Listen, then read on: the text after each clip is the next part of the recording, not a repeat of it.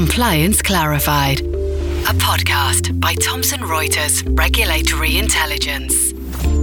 Hello and welcome to another episode of Thomson Reuters Regulatory Intelligence's Compliance Clarified podcast. My name is Susanna Hammond and I'm Senior Regulatory Intelligence Expert here at TRRI. I am delighted to be able to welcome to our podcast series, which covers the extremely wide range of topics impacting compliance officers in financial services firms. Now, for this particular podcast, it gives me great pleasure to introduce my colleagues Rachel Woolcott and Lindsay Rogerson. Rachel is Chief UK European Correspondent at TRRI, and Lindsay is Senior Editor. Now, both of them, Lindsay and Rachel, are extremely experienced journalists focusing on financial services. Today, we have a wide-ranging agenda and we'll be chatting about the compliance implications of a range of global topics, including Brexit, ESG, now that's the evolving environmental, social and corporate governance expectations, and personal accountability, together with operational resilience and technology. Now that's specifically SupTech and RegTech. We'll then move on to the changes being seen at the financial services regulators themselves. With a continuing background of the pandemic, it isn't just the firms themselves that have serious issues to address.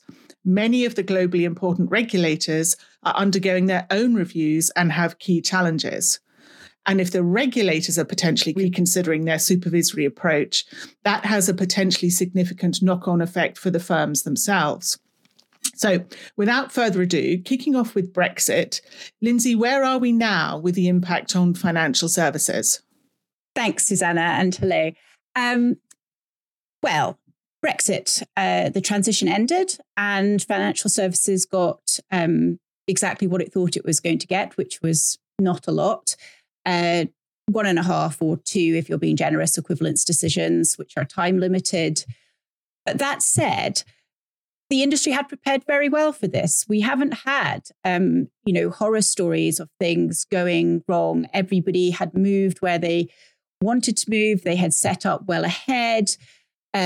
So I think it's gone reasonably well. We have now, of course, moved on to where we go from here. And the joint declaration that went alongside the trade and cooperation agreement, in December, had just a few paragraphs on financial services and where next. But they are basically that the Treasury and Commission have agreed to agree a working way forward, which will deal with various things, including where divergence appears, how they'll work together in international, global standard setting bodies. So that should be agreed by March. However, we learnt on Monday, courtesy of Mariette McGuinness, the Commissioner for DG FISMA, that talks haven't actually got underway yet. So we're almost a month into that timeline and they haven't started talks. So who knows? They may get something by March, they may not. The Treasury told us that they are still very much committed to that timeline. So we'll just have to wait and see. What people shouldn't expect is that, and to be honest, I don't think many in the industry are expecting that the MOU, when it's agreed, will open the floodgates for the remaining 60 plus possible equivalence agreements. So it is very much wait and see. We've seen ESMA sort of flexing its muscles on reverse solicitation. So I expect to see a little bit more of that. And also we are going to see some kicking of the tires on substance and, what these operations look like. And that works both ways. The UK government has said the UK regulators have said that they will be doing the same here as well to operations that are being set up. So we have a podcast entirely dedicated to Brexit, what next, in March. And so I think I'll just leave it there for now. Lovely. Thank you, Lindsay. And moving on to ESG, so environmental, social and corporate governance, becoming to you can barely go a day without somebody talking about ESG in some form. So what should firms be aware of at the moment? Okay, so I think the big thing for UK-based firms this year is going to be the Bank of England climate stress test. They have been well warned that this is taking place. In fact, it was actually delayed by 12 months thanks to COVID.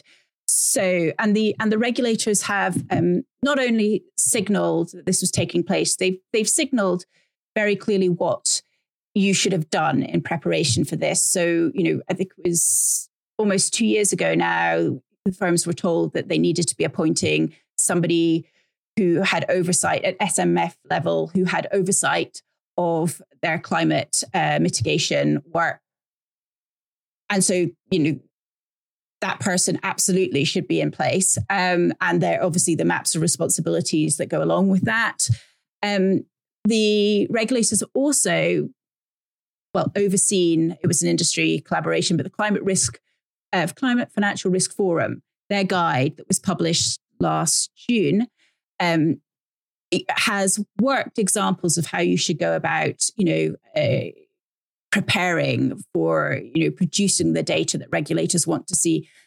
And also there was the Dear CEO letter before that, in which regulators kind of expressed their disappointment with the work to date that firms have been doing to produce the climate data that they wanted. So those are, there's been a lot of signaling about what firms should have done in prep for this. And if they haven't, who knows, you could expect to see, I know there's going to be no naming and shaming, but that doesn't mean that the firms behind that firms will be expected to account for any gaps in their data. Finally, I think it's important to, in the ESG space, to cover off the now growing clamour for some kind of global level taxonomy that all firms can get behind so that the data is standardized. This has been an ask for industry.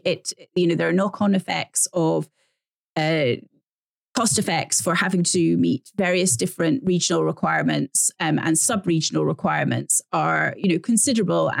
So the idea of a global taxonomy is certainly gaining a lot of attention. And the UK government, which of course will be hosting COP26 in November, has made it a key plank of that work stream to agree a global taxonomy. So yeah, there's a lot happening in this space, Susanna.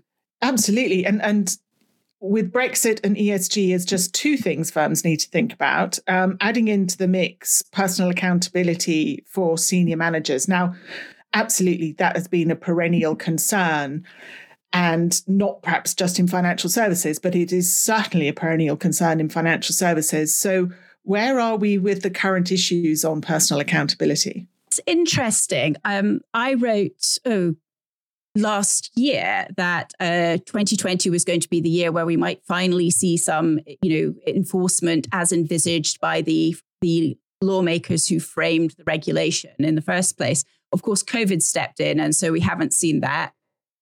But it hasn't gone away. This issue of the disagreement, really, and it is a disagreement between the lawmakers who created the SM&CR regime and the way the regulators have interpreted it.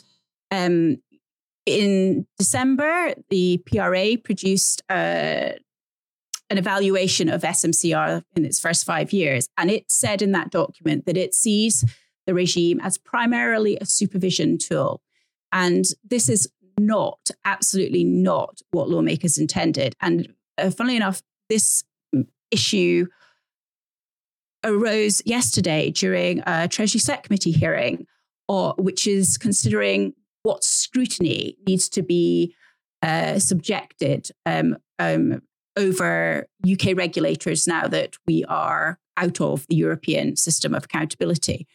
And it was interesting that Sharon Bowles singled out the SMCR as her example of where regulators have narrowed what lawmakers intended. And she said very much that this should not be allowed to be the case. Regulators shouldn't be allowed to change the intent. And so, as we set up this new framework for the regulatory architecture, I think that will be one to watch to see where this space ends. We can't have any discussion, Susanna, on SMCR without mentioning Dame Elizabeth Gloucester's independent inquiry, which reported in December. She turned the SMCR on the Financial Conduct Authority's senior management to great effect, actually. And I said in the Outlook piece, which we mentioned in our notes attached to this podcast, that it was really a class act in a lesson of how to apply it. So yes, it will be interesting to see how that is followed through. We still haven't seen any enforcement cases from SMCR. We are regularly told that there are such cases under discussion. So we may see some of those coming through this year. Ireland has yet to implement its own personal accountability regime. My understanding is this is the legislative that needs to be put in place by the Irish Parliament has been stalled by COVID, but it's still very much on the agenda. So that will be interesting, because I do think the march of the accountability systems is not going away. I would completely agree with that. I mean, I have written about the proliferation of accountability regimes around the world. I mean, Australia's got one now, Hong Kong, Singapore. They are absolutely proliferating. And with the change of administration in the US, it's entirely possible with people like Gary Gensler in charge of the SEC now, that personal accountability, not in the same shape or form as the senior managers and certification regime, but it's entirely possible that very senior people at financial services firms will have to be at least a wee bit more concerned about their personal accountability in the US. So I absolutely want to watch, totally want to watch.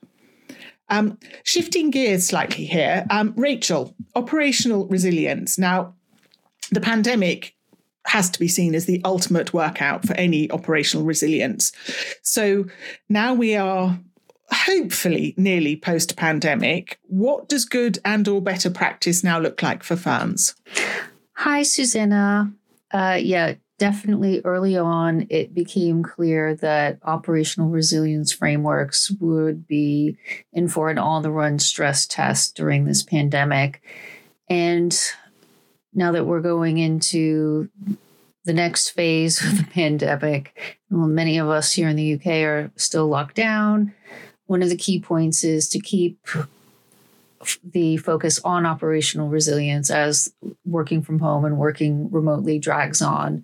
So best practice for firms will be acknowledging that some controls have been compromised and weakened by the shift to remote working and the long-term shift to remote working. And therefore, vigilance is a watchword for firms who are on top of this issue. They're concerned with cybersecurity, the assessment of potential vulnerabilities, and are recognizing that temporary work solutions, working from home, for example, and process exceptions may become almost permanent. So they need to account for all of that. And firms are also concerned about employee resilience, COVID, working from home fatigue. It's something a lot of my contacts raised last year in terms of employee wellness. And I want to pull out some quotes from the virtual World Economic Forum event that's going on, where some senior bankers have mentioned that they don't think working from home is sustainable. And part of that has the operational and culture element to it. So Jess Staley said, "It's remarkable it's working as well as it is, but I don't think it's sustainable. It will increasingly be a challenge to maintain the culture and collaboration that these large financial institutions seek to have and should have." And Mary Erdos, who runs asset and wealth management at JP Morgan, said of working from home and remote working, "It is fraying. It is hard. It takes a lot of inner strength and sustainability without the energy that you get from being around other people." So I think that's pretty clear in that where firms are coming from. On the regulatory side, regulators here in the UK, like the FCA, the Bank of England, and the Prudential Regulation Authority, have been focused on technology and cyber resilience, which should be addressed in a lot more detail in an upcoming policy statement. I think it's due out maybe next month. And I think the human angle is going to play a big part here too. Employee well-being has been another concern, particularly for the FCA. People have been under a huge amount of strain, and the concern is that this strain is going to have knock-on effects across the board in terms of compliance, but also in the various operational risk and resilience lines of defense. Another huge focus by regulators globally is on outsourcing arrangements, and other regulators are chiming in on operational resilience issues. It's not just the UK. There have been several high-level supranational papers on it as well. And like I said, the UK regime is about to change, and that means that the bar for best practice is set to be raised very soon. The UK regulators think this work is very high impact, and it looks like compliance will be a multi-year project. The work regulators expect firms to complete requires in-depth analysis of all of their business lines, with all kinds of mapping exercises to assess vulnerabilities and operational issues, outsourcing being one of them. But again, it's going to be cyber, technology, and that kind of flavor of thing. And it's going to be tough for those firms who are less sophisticated in their thinking and approach to get this right. The last thing I wanted to say here is, again, about the cybersecurity threat. We've seen that grow during the pandemic as people working from home are more vulnerable to phishing attacks, for example. But one of the big things that we've just seen is the Russian hackers have invaded almost every corner of the US government using these stolen FireEye tools. Now, that's one of these cybersecurity companies in the US. And firms really need to be all over this, because a lot of them are going to be using FireEye tools. And unfortunately, it's a huge story that hasn't really gotten a lot of airtime because there's a lot going on in the world, COVID being one of the things, some of the drama in the United States and elsewhere. And the last thing I wanted to say was I just wanted to echo what you and Mike Cowan were talking about in an earlier podcast about board oversight and expertise around particularly technology. And this applies to the reg tech and sub tech conversation too. But as you two said, there just isn't enough tech expertise on boards yet at firms or regulators. And given that these organizations are now so data focused and so tech focused, you really think someone would address that board level gap? I think it's absolutely essential. And I think those skills are going to be at an increasing premium, because it's not only firms that will need and want those skills, but it will be the regulators as well. Traditionally, firms pay better than regulators, but we will see how that skills gap gets managed. And I think from my perspective, that skills gap is particularly acute at the more senior levels, or even the most senior levels in firms. There are almost no firms who have sufficient skills at the board level where they are also executives. In other words, they may have the odd non-exec who's a tech person, but to have executive directors who are the tech experts, I think that needs to become the norm. So we'll see how that one pans out. Now, we've already mentioned SupTech and RegTech, but to go into that just a little bit more, where are you seeing the role of technology and digital transformation in responding to the pandemic? Okay, I would say that the real light bulb moment here is the idea that good tech and data management practices give firms and regulators agility to respond to a crisis. And that means a lot of different things. For example, if there's an economic downturn like we're having now that puts pressure on financial services firms, businesses, increases counterparty risks, if they had good risk management and data management practices, they'd be able to get a picture of where their exposures and vulnerabilities are a lot more quickly. And this is something that's been going on since 2008. But unfortunately, even though poor risk management, poor data quality, poor data management practices was one of the key takeaways from the 2008 great financial crisis, progress on rectifying that has been a mixed bag, to put it mildly. There's still an over-reliance on manual workarounds, which means spreadsheets or people manually pulling data together instead of having aggregated using a computer. And this is something that the Basel Committee on Banking Supervision has been banging on about since 2013, when they put out their principles for better risk data aggregation and reporting. And the same can be said for regulators, by the way.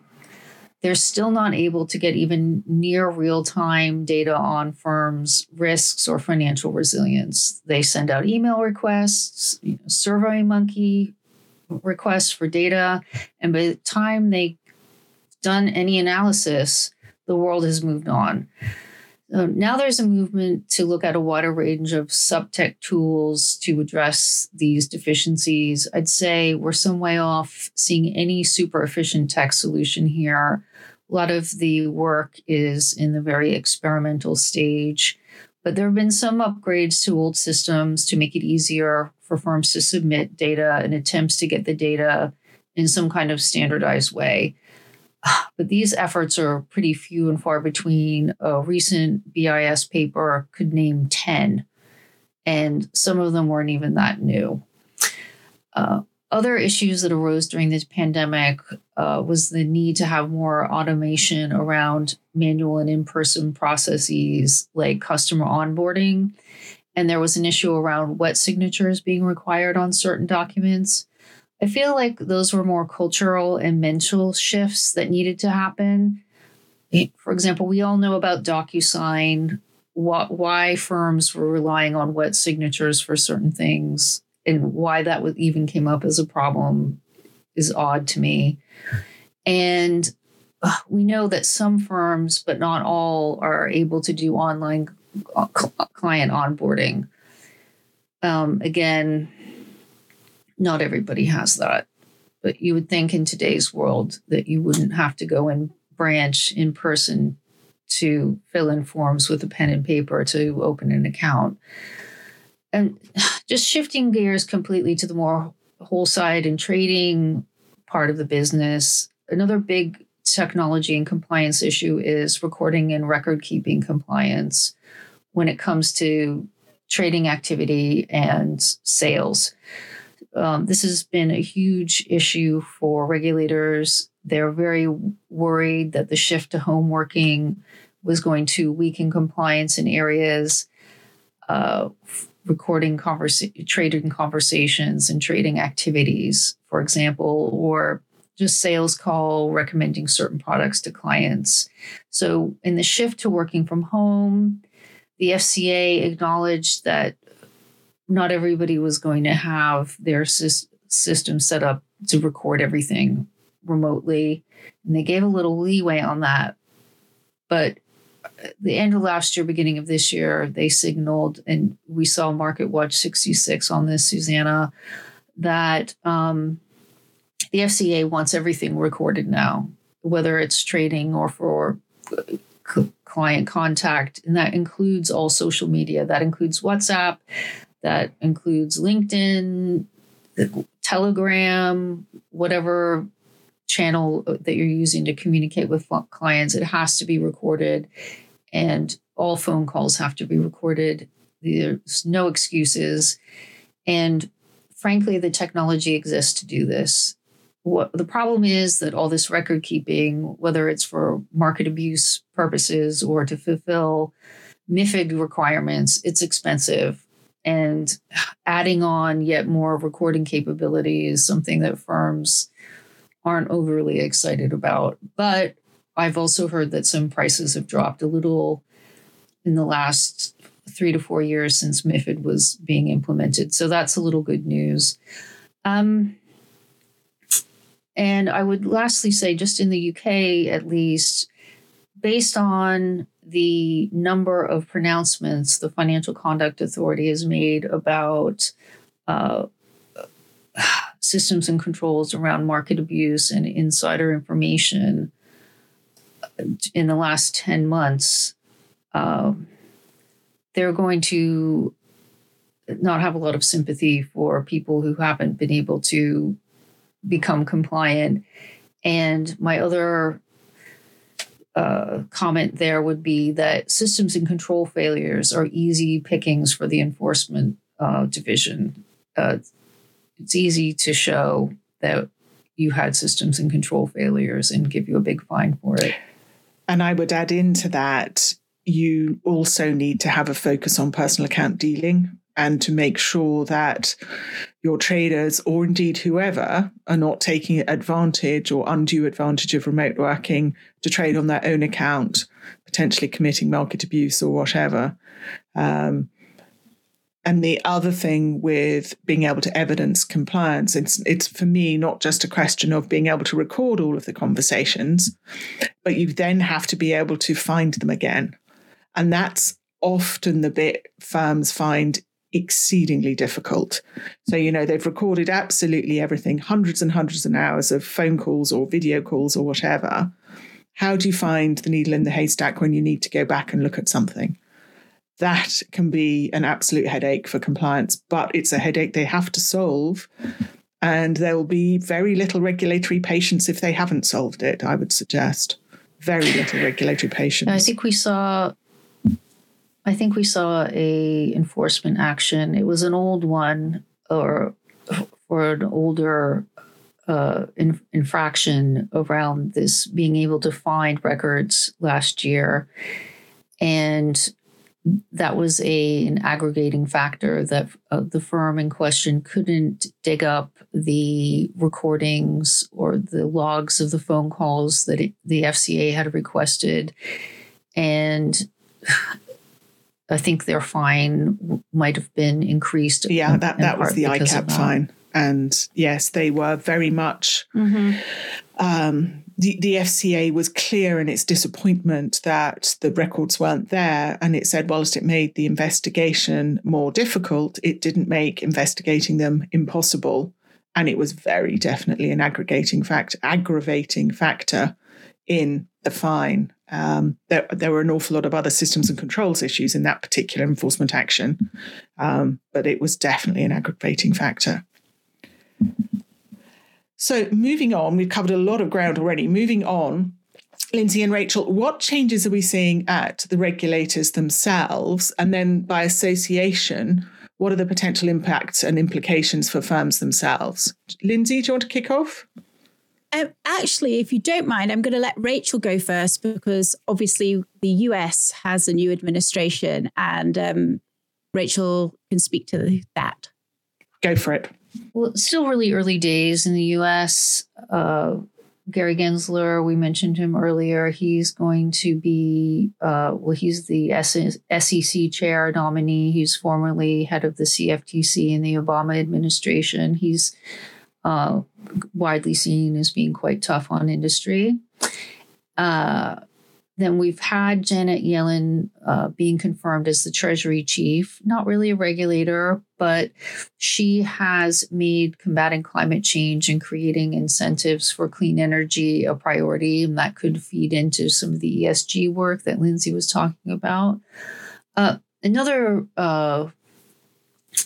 big area of focus is going to be the Consumer Finance Protection Bureau, which was created off the back of the Dodd-Frank Act.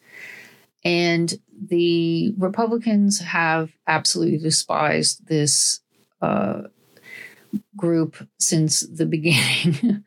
And yeah, after they finally got a leader, they made a lot of enforcement actions and put out a lot of fines and actually returned lots of money to consumers who had been ripped off. But under the Trump administration, a lot of energy was spent trying to argue in front of the Supreme Court that the CFPB was actually unconstitutional. They were trying to shut it down. That didn't work. And funnily enough, they were still managed to keep quite busy in the last 4 years. They didn't do as much as they did under the Obama administration.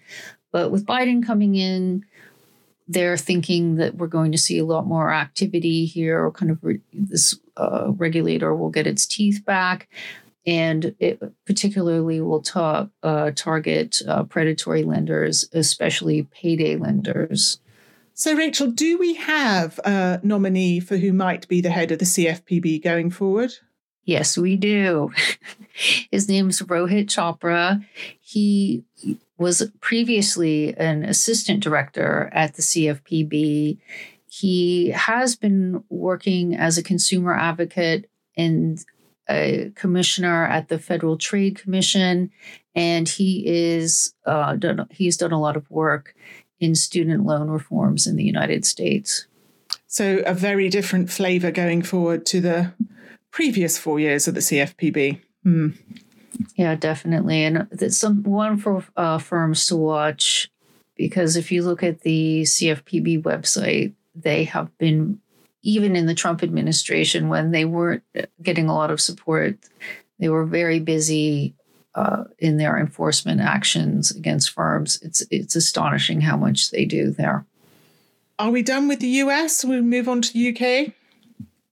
Okay, Rachel, if I start, and feel free to jump in if you feel like it.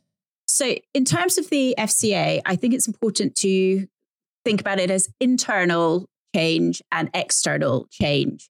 So earlier, Susanna, we were discussing the architecture of UK financial regulation that is underway now that we have left the EU entities. And so there we are very much seeing, both from industry and from politicians, a need or a hope that the regulators have more scrutiny imposed on them now in the new regime. And so yesterday's Treasury Select Committee aired various things from, should there be a subcommittee of the Treasury Select Committee completely, solely dedicated to monitoring the regulators, or should there be a joint committee, in fact, of the Commons and the Lords to scrutinise? And of course, if you're bringing in members of the House of Lords, you have some very, very experienced financial services grand dames there. So, there's. If I could stop you there, Lindsay, I would suggest we also have a very grand lord. Lord Sassoon would be an absolute shoo-in for that committee should it arrive. Yes, potentially Lord Tyree. Yeah, absolutely. There are loads. I was yes, I shouldn't be sexist. But some of the other things were quite interesting that were being aired. So, if you remove us from the oversight of econ and financial services from the oversight of econ and the European regime, you lose ESMA's and the peer review tool at the European level, it was hugely important one. It was a hugely important one for airing disparities between the way regulators basically police the same set of rules. That's gone now. So, that police level of, just checking that they are doing what they are supposed to be doing. And I'm not meaning to be overly critical of the FCA here or the PRA. That's not my intention. But what I'm trying to explain, I'm trying to highlight what lawmakers, and I have heard this separately from industry. I mean, I was at something, oh goodness, in the days when we were still allowed to go out and see people, so a long time ago now, where industry were talking about maybe replicating what the European system has by way of high-level expert groups to advise. So at the end of the day, it's still, the lawmakers that make the decisions, but there is, expert input, into any regulatory change. So that's one area. Another thing, because Econ has huge resources, it was mentioned yesterday, they have a multi-million-pound budget to research whatever they want. Obviously, that is not going to be duplicated in the new UK system.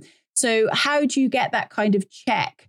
Because, the Treasury Select Committee, with the best will in the world, would say that they are not capable of going over everything the FCA is supposed to and the PRA set out in their business plan and, achieve their objectives. And so it was mooted that maybe the National Audit Office could provide this function in the same way that I understand this is done with some of the US regulators. It's done in the European space. So there's lots of ideas coming out into discussion here about how scrutiny could be applied to regulators in the UK in future. So that's one thing which is it's still a movable feast. We don't know where it'll come down, and very much firms should engage with the government's consultation on this, to make sure that their thoughts are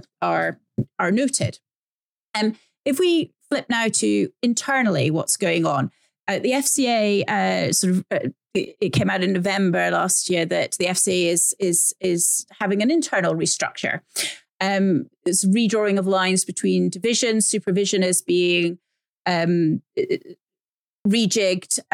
We have various new names for the executive directors. Obviously, Megan Butler, Jonathan Davidson, and Georgina Philippou are exiting, although they're still there. I should say Davidson and Philippou are exiting. Megan Butler has transferred to a new role overseeing the reorganization. But and this is where Rachel can probably jump in. We're also going to have for the first time a chief data information and intelligence officer his name should be getting announced pretty soon. I think the recruitment process closed for this last year. So Rachel, you see this as quite an interesting move and one that's actually been well overdue. Right. Well, it's interesting that the FCA announced its digital transformation about a year ago, and its program of work aimed at using more data to become a more effective regulator. And part of this has been moving away from data centers and moving work into the cloud. And they want to be able to perform analytics to track, see if they can detect problems at firms earlier. And they started this, and they also have launched a new a replacement for the Gabriel tool, which is the system into which most of the firms in the UK will report their regulatory data. And that's now going into a new system called Reg Data. Now, all of this change and shifting has been going on without this person, the chief data and technology and intelligence officer. And there's still a lot of work to do. So I see it as something that needs more oversight, and that just all this change at the FCA, whether it's in moving around divisions or having this big digital transformation, as being quite risky to the regulator. And there was a lot of board level concern about this over the summer. It was reflected in the board minutes that they put up on their website, where there had been some hiccups and some problems. And I would imagine that's going to continue, especially if someone new comes in and has a slightly different way of thinking about things.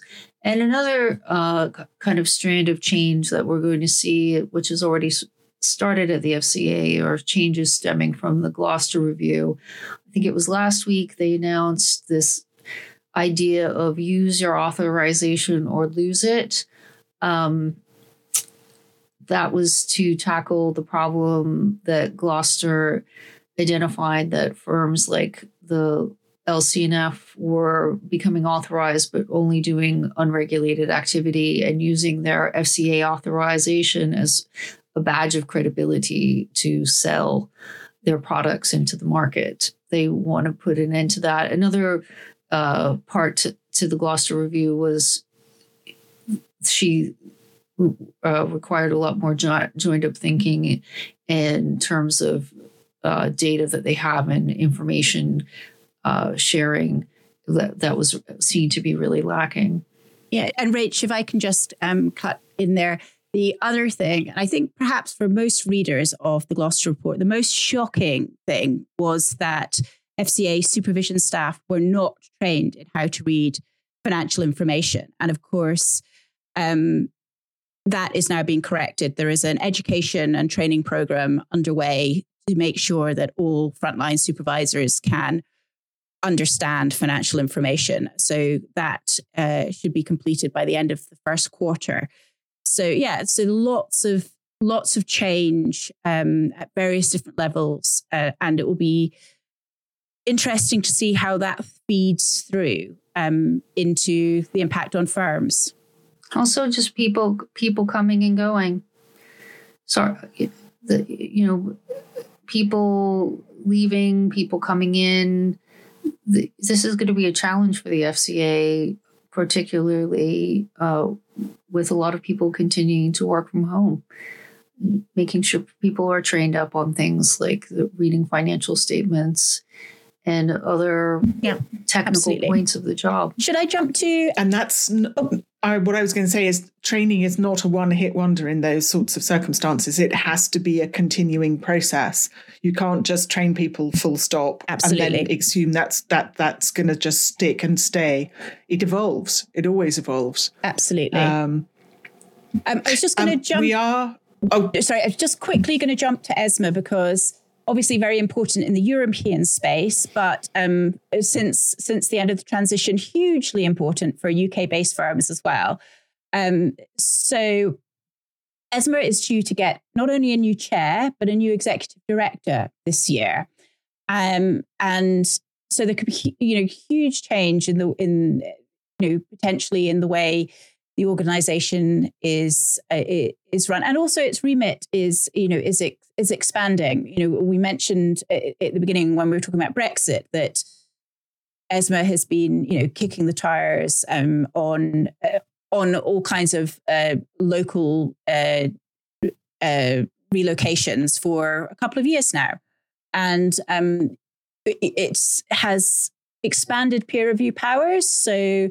This is all. It's growing and very much bedding down. I know it's been in place for the best part of a decade now, but it's it was the setup stage, and now it's very much in the policing, making sure we have a level playing field in Europe. But but also ESMA will be carrying out the technical work for the equivalence. So it's an important, just an important one to note, I think. Yeah. And I just wanted to say something quickly about BaFin, the German regulator. They had a real problem over the summer with the Wirecard collapse. And I mean, I'm going to use the word, it was a real embarrassment for them. And what was even worse was when ESMA came out with a report in November criticizing their approach and pointing out some of the issues that BaFin had that led to its failed supervision of Wirecard. It said it had a flawed market and institutional oversight architecture, and that it needed changes at the national and European level to address it. It called for a strengthened mandate for BaFin. But I haven't heard anything happening in that regard yet, and it's something that we need to follow up on. But traditionally, BaFin hasn't exactly been transparent. They are. We'll see. I mean, they are very much a Teutonic style of regulation. That's a big problem. Agreed. Stark contrast to the UK and its Anglo-Saxon approach, which is truly transparent. I mean, we may not always like what we see, but it is a transparent form of regulation. Whereas BaFin, that's not their style. That's not how they do business.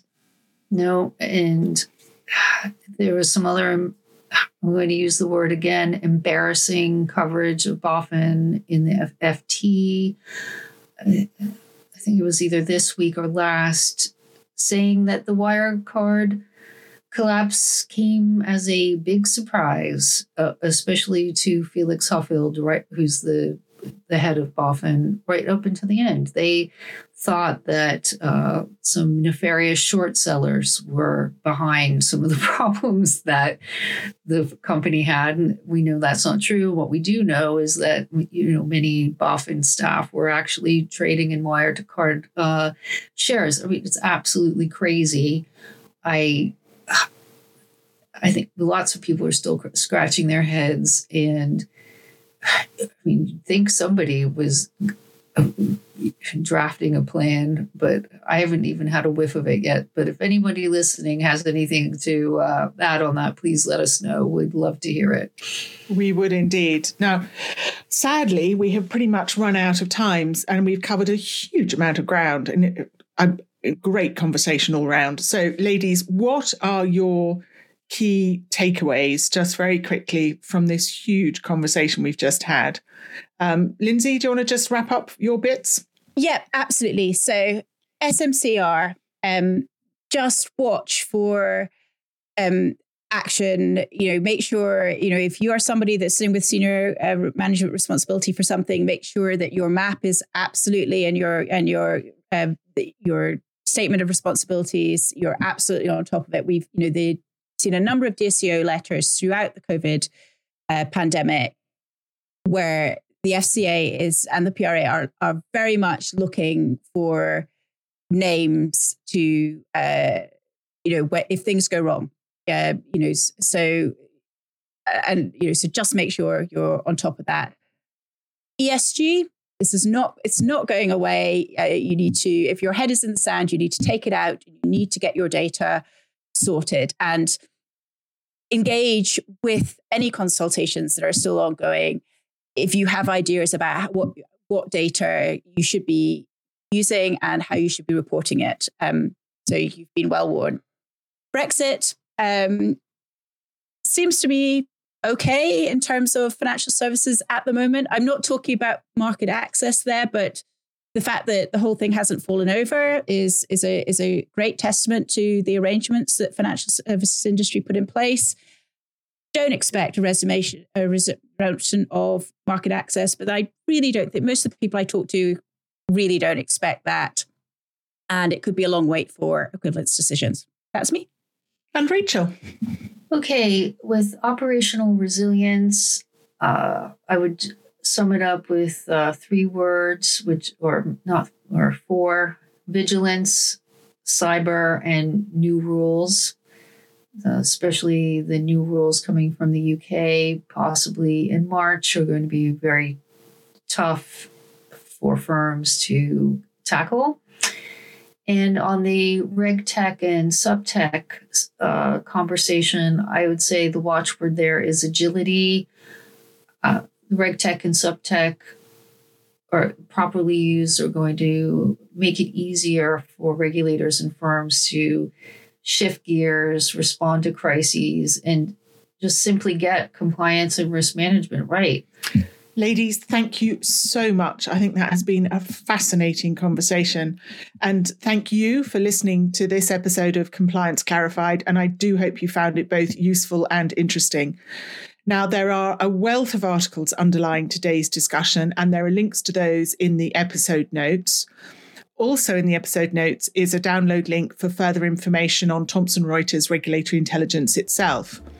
And last but not least, I know Rachel asked if you've got any update on BaFin, but we'd also very much appreciate it if you could take the time to review the podcast. And if there is anything else you'd like us to chat in future episodes, do just let us know. Many thanks.